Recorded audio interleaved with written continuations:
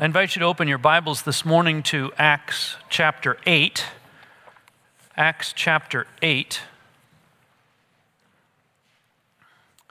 We have just been through the stoning of Stephen, and now we will see in its aftermath that a great persecution breaks out.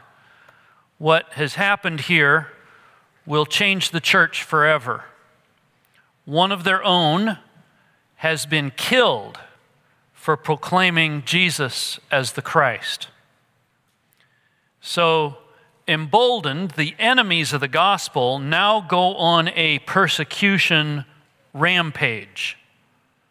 So great is the persecution that the pathways for discipleship of large group worship, of Bible fellowships, of small groups, as we have seen that the first church embraced, that we embrace here at East White Oak, that those pathways for discipleship are broken up and a large number of believers have to leave. Question: will we find joy here? Will we find joy? I assure you that we will. Let's look at it. Acts chapter 8, verses 1 through 8. Please stand for the reading of God's word this morning. And Saul approved of his, that's Stephen's, execution. And there arose on that day a great persecution against the church in Jerusalem. And they were all scattered throughout the regions of Judea and Samaria, except the apostles. Devout men buried Stephen and made great lamentation over him. But Saul was ravaging the church. And entering house after house, he dragged off men and women and committed them to prison. Now those who were scattered went about preaching the word. Philip went down to the city of Samaria and proclaimed to them the Christ. And the crowds with one accord paid attention to what was being said by Philip. When they heard him and saw the signs that he did, for unclean spirits, crying out with a loud voice, came out of many who had them, and many who were paralyzed or lame were healed. So there was much joy in that city. Please have a seat. We're making our way through Acts for lessons from the first church. We're looking specifically at the church in Jerusalem, a story of glory and challenge.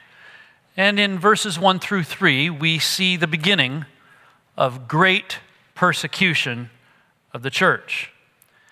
May I suggest to you that the default position of the church is one of being persecuted? For many years, perhaps, and I would actually say for generations, that has not been so in our own nation. And yet, if you look at church history, you will have to conclude that the default position, the more normal position for believers in Jesus Christ, is to suffer persecution of one kind or another. It says here at the beginning of chapter 8 that Saul approved of all that had happened. I suggested to you last Sunday that he was the fellow who, when they laid their coats at his feet, it wasn't just he was coat check guy, but he was actually doing some of the administrating of the stoning, kind of in charge of making sure that the young guys who were engaged in it did it out of his rage against the gospel. In fact, in Acts chapter 22, verse 20, he shares his remorse at his role in this. I'll just read it for you here. Paul is describing his own testimony of how he came to Christ, and he says, "When the blood of Stephen, your witness, was being shed, I myself," so he's really emphasizing, I was there.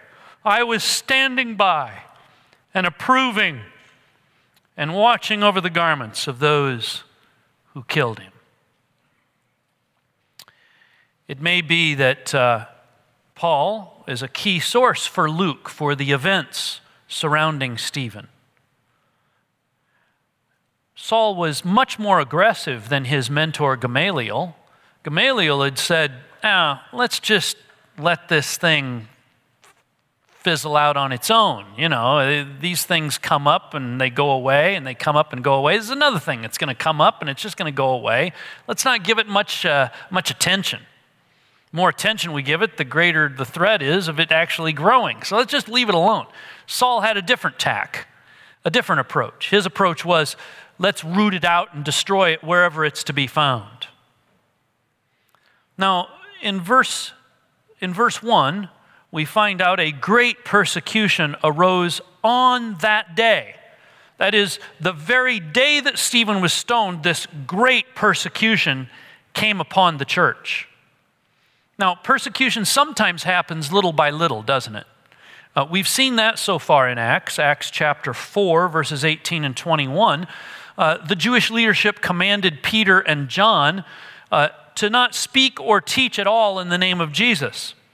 That gets a little bit expanded in chapter 5, verses 17 and 18, where there's the arrest of all the apostles, and yet they miraculously are freed from prison and go back to the Temple Mount to teach some more. It expands this persecution yet further in the second arrest of the apostles in Acts 5, 29, 33, and 40. It expands yet further into conspiracy and even the development of false witnesses to testify in Acts chapter 6, verses 10 to 13. And it expands a little bit further into rage and the stoning of Stephen in Acts 7, 54 and 57 and 58. So those are persecutions that happen little by little. But now, the persecution makes a great leap. All at once, on the very day of Stephen's stoning, there is a great persecution, not of Peter and John, not of the apostles, not of a select deacon named Stephen, but rather a great persecution of the whole church in Jerusalem. It's called a great persecution. Great in what sense? I think it is great in the sense of its extent. The focus up until now had been very narrow, and now it expands to more and more people. In fact, it says they were all scattered throughout the regions of Judea and Samaria. By all, Luke doesn't intend to say every single person except the apostles was scattered. We know that didn't happen. What he means is that the church as a whole was scattered and moved out of the city of Jerusalem. Why could the apostles stay? It says all were scattered except the apostles. Well, perhaps they were too well known in order to get their hands on them. Perhaps there was a Hellenistic Jewish emphasis in the persecution, and the apostles were all Hebraic Jews. It may simply be that they were no longer after leaders, but the nature of the persecution shifted to say, well, if we can't stop the leaders, let's get the followers, and that will eliminate the leadership, because by definition, leaders are when there's people following them. So let's get the followers. Regardless of what the reason was, there was this great persecution that came out on the whole church. Don't comfort yourself that you will escape persecution when persecution is focused on a few. That's often just a precursor for expansion. You know, you sometimes think, well, they're picking on that guy, but it's not me. It's not me. It's not me. I remember the quote from Martin Niemöller, a Lutheran pastor at the time of the Nazi regime in Germany, who wrote this: in Germany, they came first for the communists, and I didn't speak up because I wasn't a communist. Then they came for the Jews, and I didn't speak up because I wasn't a Jew. Then they came for the trade unionists, and I didn't speak up because I wasn't a trade unionist. Then they came for the Catholics, and I didn't speak up because I was a Protestant. And then they came for me. By that time, no one was left to speak up for me. we see here the scattering of believers throughout the regions of Judea and Samaria. There is a loss of the pathways of discipleship that I will note in detail in just a few moments. One thing that's interesting is when persecution breaks out, the things that you thought were super important questions of the day, all of a sudden don't have that high degree of importance. What happened to the impoverished widows that needed to be fed and the distribution of food? All of a sudden, when your life is on the line, that question, as important as it is, becomes a secondary one. And it says that they are scattered throughout the regions of Judea and Samaria. This is an inadvertent obedience to Jesus' commission from Acts chapter 1, verse 8. Up until this point, the church was focused on its glory of God and worship of God, making Jesus known in the environs and the city of Jerusalem. Jesus had called them. You'll receive power when the Holy Spirit comes on you, and you'll be witnesses in Jerusalem and in all Judea and Samaria and to the ends of the earth. And so what is happening now is that the church is being scattered out into villages all throughout Judea and Samaria. Notice in verse 2, devout people bury Stephen, and a great lamentation over him happened. It says they bury Stephen and made great lamentation over him. Don't miss this. The word great is described in verse 1 as a great persecution, and in verse 2 we have a great lamentation. The first church is hurting. Great persecution, great lamentation. These courageous Jewish men bury Stephen. The Jewish law was that executed people should be buried, but prohibited public lamentation over them. For these men to do so in the face of such persecution was courageous indeed. Perhaps we may even call it defiant. Now, I'm going to take a little bit of time to back up to Stephen's stoning, because I want you to understand that all of the rules that should have been in place for the stoning of Stephen were not followed even by the Jewish leadership. There's a record of the laws of the Jewish leadership of this time that were formulated a couple of hundred years later in something called the Mishnah. And in the Mishnah, there are specific prescriptions for how to go about the trial for a person who would be stoned and the stoning of a person. Let me describe some of the things that happen so that you'll understand how Stephen's stoning was absolutely against even their own regulations and rules. First, the trial process. Let's think about the trial process that wasn't followed. According to the Mishnah, there was to be an inquiry of witnesses with the date of offense, the identification of the offender. Was he warned? Is he an idolater? What did he worship, and in what manner did he worship? You don't see that anywhere in Acts 7. There was, the more that a judge examined evidence, the more praiseworthy the judge is. How closely did they examine the evidence? Not very closely. When witnesses contradicted one another, the evidence was nullified. The judges would go away after the trial in pairs to deliberate with little food and no wine, and they would discuss the matter thoroughly for the whole night and rise early to deliver their verdict in the morning. Was that followed? It was not. Those who, before they had gone away to deliberate, who had argued for conviction, could change their minds to acquittal. But if you argued for acquittal before you went away overnight to deliberate, to change your mind to conviction, you weren't allowed to do that, because the default position was to not put someone to death.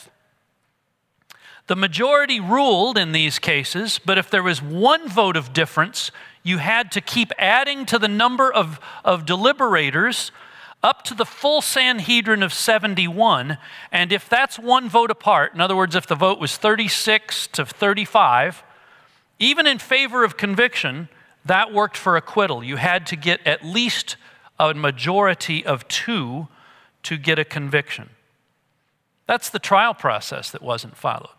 And then the stoning process wasn't followed either. There's what I call the horse and scarf procedure.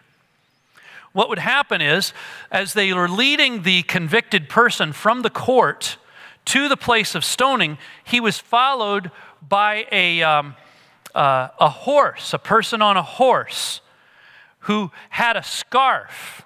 And if in the process there was any evidence that was presenting as the accused was being taken away to execution, they would wave the scarf and they'd take the accused back on the horse, back to deliberate more. And they would do that as often as was necessary in order to make sure that things were followed. There's no horse and scarf here in Acts 7.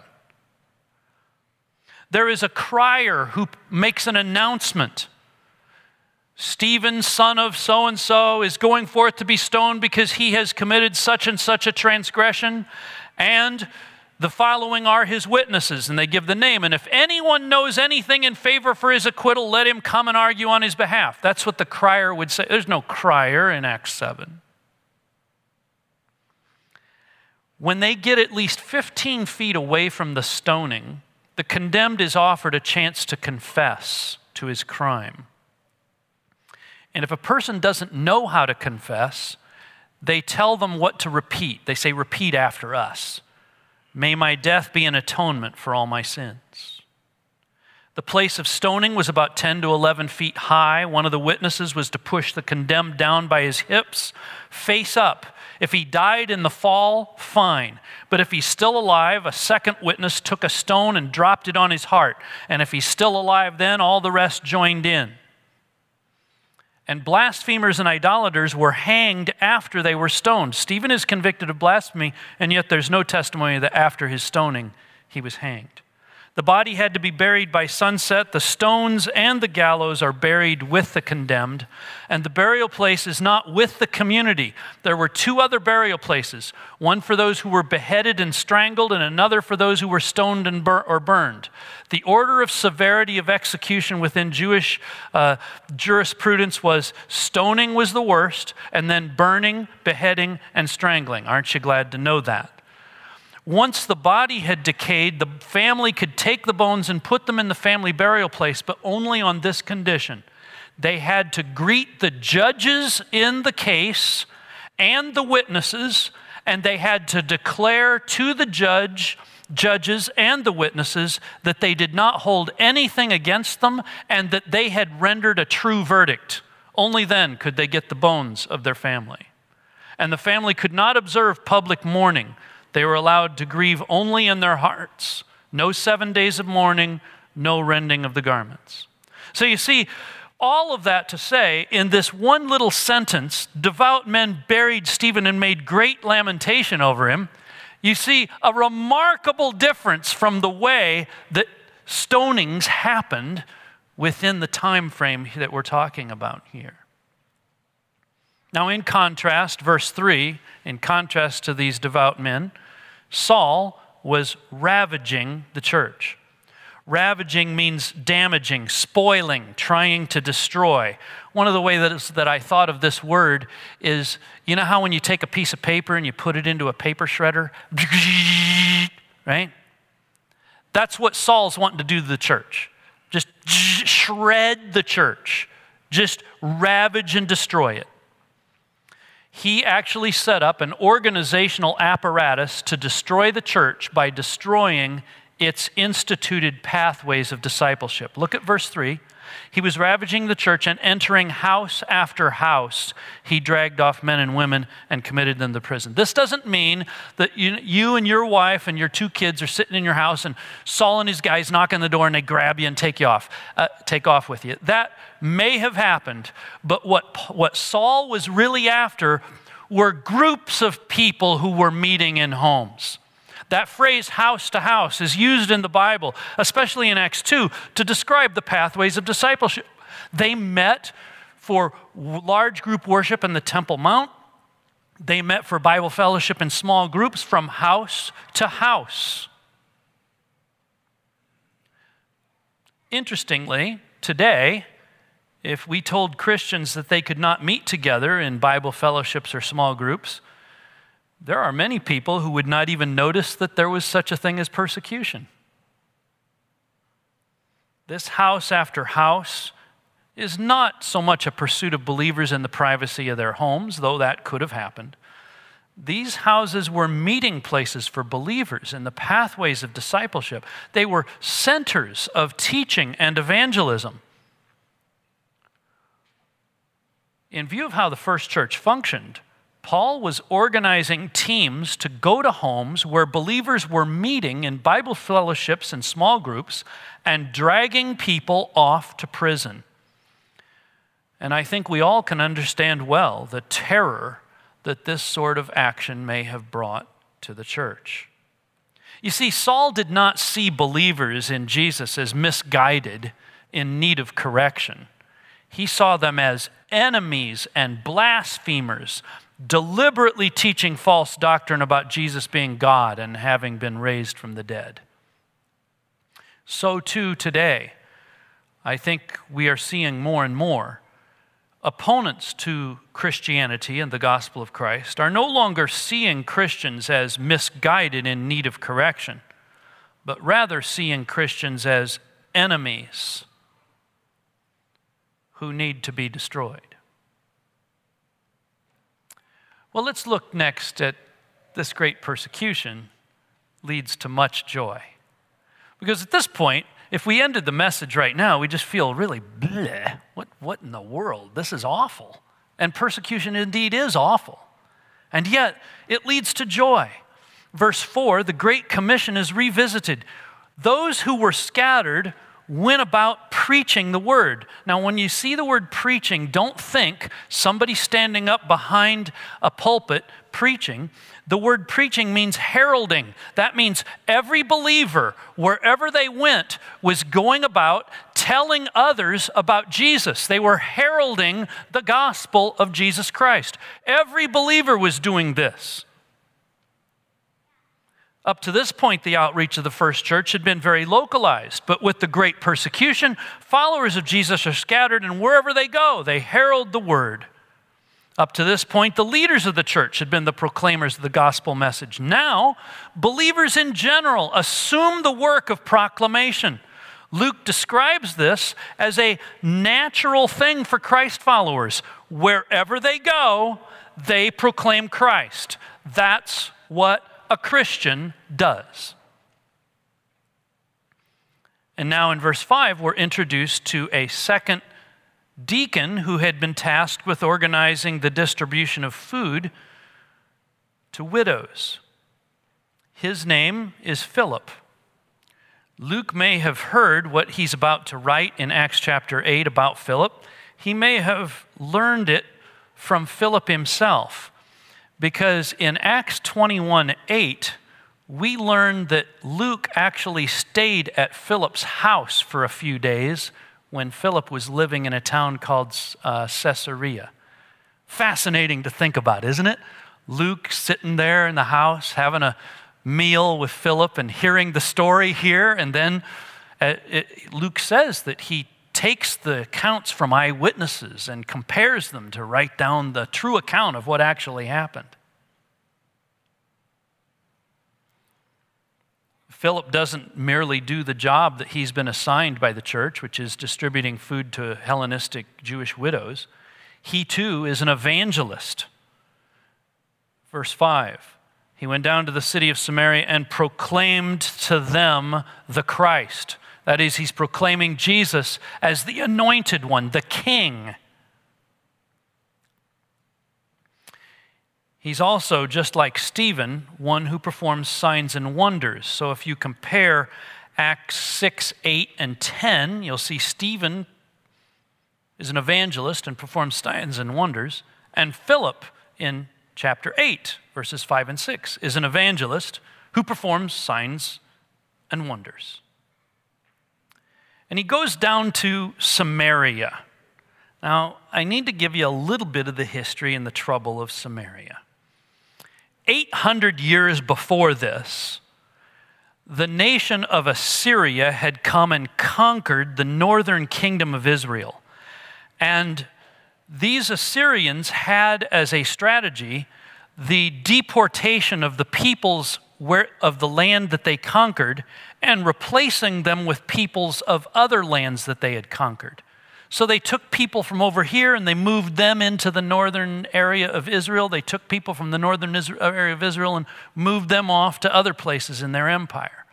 As a result, you had these foreigners that came into the region of Samaria with their own worship habits and gods and idols and all the rest, and they mix in with the Jewish people who are still remaining in the land, and they develop what might be termed kind of a weird cult-like Judaism. First of all, they believe that there's only 5 books of the Bible, the first 5 books of Moses. That was their Bible. That was it. They also established their own worship patterns so that they weren't worshiping at the temple. They had a place up on Mount Gerizim that they sacrificed and worshiped and all the rest of it.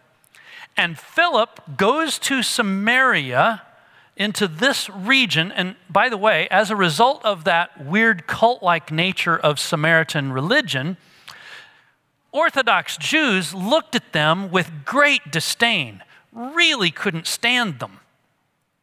So much so that they would often, even if it was more direct route, they'd walk around Samaria in order to get where they were going.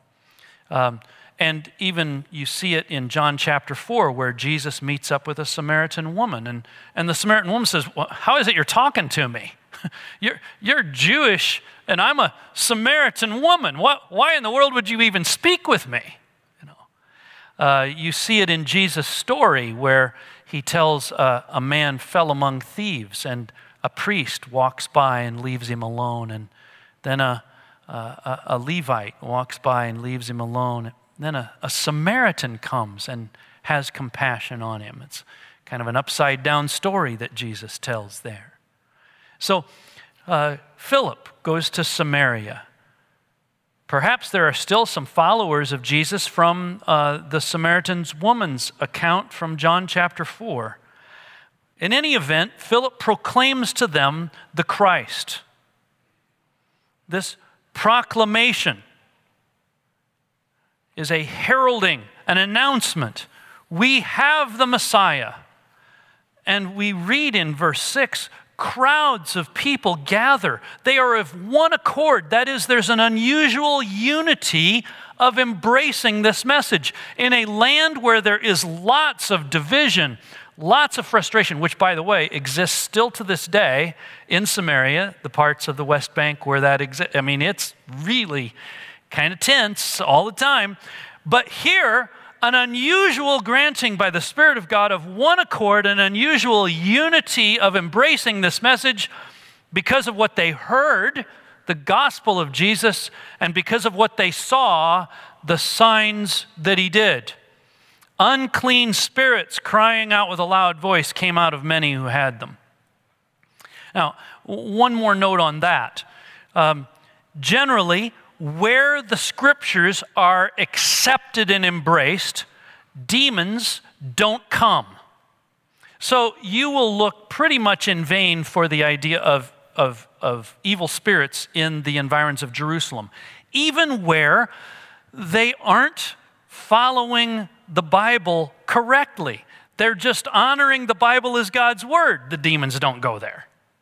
But elsewhere in the region, when you find Jesus or the apostles casting out demons, they are in places where demons have been welcomed. And so is it any wonder that in Samaria, where there is this mixing of religions and religious practice, that you would also find the activity of evil spirits. And so Philip, as part of the ministry in the apostolic period, is driving out these unclean spirits. And many who are paralyzed or lame were healed. And so, in the midst of this awful, trying, first in their lives experience of persecution, which ought to bring only anxiety. What is the result? I love how Luke says it in just a very brief sentence in verse 8. So there was much joy in that city. Consider where we started this chapter and where we are in 8 short verses. From the death of Stephen to the scattering of the church, and now to the great joy of new peoples embracing the good news about Jesus. This is exactly how God has worked everywhere. So let's think about some applications for us. I have 4 of them. First, sometimes God puts us in places we do not plan in order to accomplish His work. Sometimes God puts us in places we do not plan in order to accomplish His work. I don't know about you, but sometimes I get frustrated when things don't work out according to my plan. Like somehow God is less on His throne when things don't work out according to my plan. That's not true. Sometimes God puts us in places where we have not planned in order to accomplish His work. God put the followers of Jesus in this moment of persecution to scatter them in order to accomplish His work. Now, let me add a little bit of my personal opinion. This is just personal opinion. I think that there is within the community of believers the notion that, yeah, I accept that God does that, but God's doing that in some kind of a mean way. You know, you'll hear somebody say, well, I really didn't want to ever live in Indianapolis, and wouldn't you know it, God put me in Indianapolis. You know, something like that. And I think that that's kind of a statement that doubts the goodness of God. God somehow giving us what we don't want in order to accomplish His purposes does not mean that God is looking and seeing what things we like and don't like and make sure that we get the things we don't like in order to put us in our place. No, God is so good. Jesus Himself says if a man asks for bread, is God going to give a stone? If he asks for a fish, is He going to give him a snake? If you then, being evil, know how to give good gifts to your children, how much more will your Father in heaven? So don't think that when things don't go according to your plan, that God's somehow putting you in your place. What He's doing is He's putting you in places in order to accomplish His work. Second application. Sometimes what looks like disaster actually turns out to advance the gospel. The intention of persecutors like Saul was to wipe out Christianity. Instead, their persecution served to expand Christianity wider than even the church believed possible. Consider these verses in Acts 11, verses 19 and 20, where Luke is talking about this same persecution that happened right after Stephen was killed. Here's what Luke says. Now those who were scattered because of the persecution that arose over Stephen traveled as far as Phoenicia and Cyprus and Antioch, speaking the word to no one except Jews.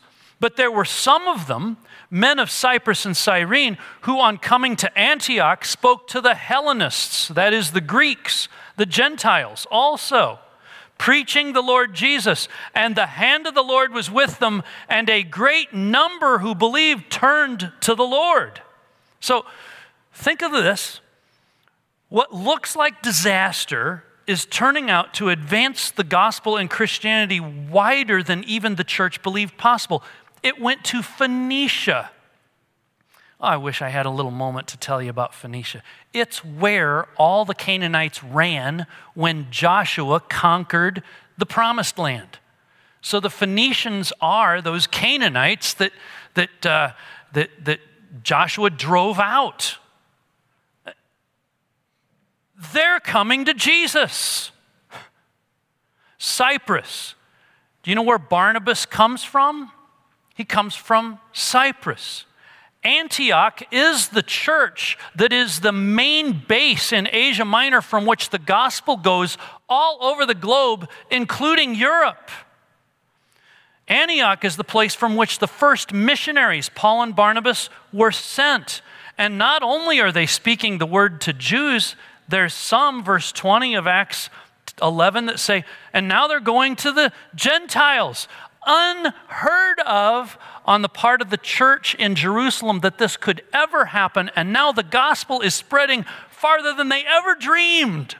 What looks like disaster actually turns out to advance the gospel. Third application. The task of heralding the good news is not just for officers of the church. All of these people who were scattered went out heralding the good news. What was once Peter and John and the apostles' job ended up becoming more people like Philip and Stephen, which becomes more people like everybody. Every believer is now a herald, an announcer of the good news of Jesus. Last application. Persecution can grow the church. It can. But only if the church responds correctly. We are in a very unique time in the history of the world. We have experienced a peculiar suffering. The church of the future will write our history if the Lord tarries. A question for you. What will the church of the future write of us? That we were wrapped up in our personal peace and the maintenance of our lifestyles? That we were more concerned about defending ourselves and our political positions than we were in the worship of our Savior and proclaiming Him everywhere?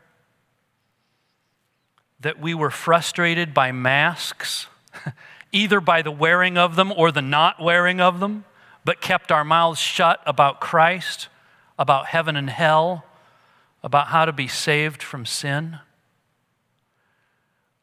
Let the future church say of us, not that we made much of our suffering, but that we made much of our Savior.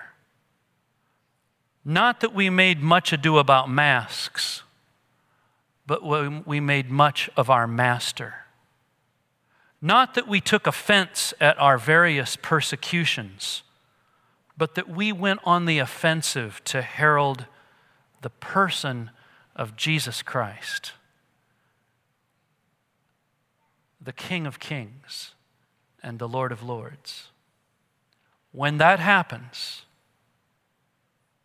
there will be much joy in that city. Father, we do pray that you may help us to make the most of the opportunities that we have before us. We know you put us in places that we don't plan for in order to accomplish your work. We know that what looks like disaster can actually turn out to advance the gospel. We know you've given all of us the task of heralding the good news. And we know that hardship and persecution can grow the church, but if we respond correctly. Lord, help us to make much of Christ. Help us to make much of our Master. Help us to make much of our Savior, Jesus Christ. In His name we pray. Amen. It's so precious that we now can enter a time of reflection and a meal, as it were, of remembering the Lord's death. Jesus Christ left us these elements to remind us of what He did for us. His body was broken for us, Isaiah 53:6. We all like sheep have gone astray. We've turned everyone to his own way, and the Lord has laid on Him the iniquity of us all. The element of the cup that represents His blood is revealed to us in 1 John 1:7. The blood of Jesus Christ, God's Son, purifies us from all sins. These elements do not save us. They don't forgive us of our sins, but they remind us of what our Lord Jesus did for us. And so this morning, as we take up the bread and the cup, let us do so in the fellowship with one another of joy of knowing Jesus as our Savior. If you have never placed your faith and hope in Jesus Christ, and you're still on the way to that, you can do it right now before these elements are before you take up these elements. Just say, Lord Jesus, I am a sinner and cannot save myself. I know you died on the cross to forgive me of my sin. Please give to me by your grace the eternal life you promise all who believe in you. I believe you died, you were buried. On the third day you rose again from the dead, and so I believe that you will take me to be with you forever. If you make that kind of a profession of faith, then you can take these elements with joy and worship that Jesus is your Savior. If you're not ready to make that commitment of faith, we'd encourage you to just not participate in order that, as 1 Corinthians 11 says, that you would not heap condemnation on yourself. So just let them pass you by. And if you've got further questions about Christ and the gospel, I or any of our pastors would be delighted to be able to visit with you and talk that through with you. Jesus really is the Savior of the world, and He's calling all people everywhere to turn away from their sin and to turn to Him in faith. And so on the night He was betrayed, Jesus took bread, and after He had given thanks, He broke it, and He said, "Take and eat. This is my body, which is for you. Do this in remembrance of me."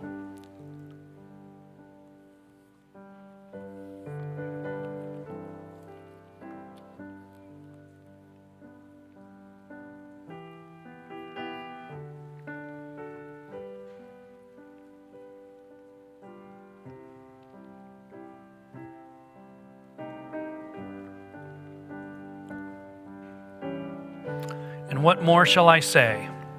For time would fail me to tell of Gideon, Barak, Samson, Jephthah, of David and Samuel and the prophets, who through faith conquered kingdoms, enforced justice, obtained promises, stopped the mouths of lions, quenched the power of fire, escaped the edge of the sword, were made strong out of weakness, became mighty in war, put foreign armies to flight, women received back their dead by resurrection. Some were tortured, refusing to accept release so that they might rise again to a better life. Others suffered mocking and flogging and even chains and imprisonment. They were stoned. They were sawn in two. They were killed with the sword. They went about in skins of sheep and goats, destitute, afflicted, mistreated, of whom the world was not worthy, wandering about in deserts and mountains and in caves and dens of the earth. And all these, though commended through their faith, did not receive what was promised, since God had provided something better for us, that apart from us they should not be made perfect. Therefore, since we are surrounded by so great a cloud of witnesses, let us also lay aside every weight and sin which clings so closely, and let us run with perseverance the race that is set before us, looking to Jesus, the founder and perfecter of our faith, who for the joy that was set before Him endured the cross, despising the shame, and is seated at the right hand of the throne of God.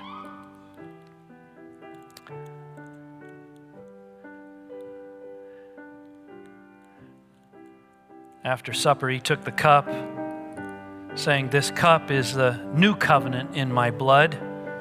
Do this whenever you drink it in remembrance of me."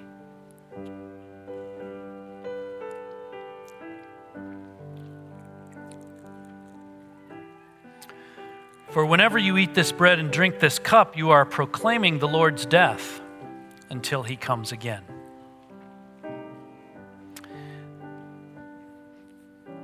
Father, we would ask that when the history of the present day church is written,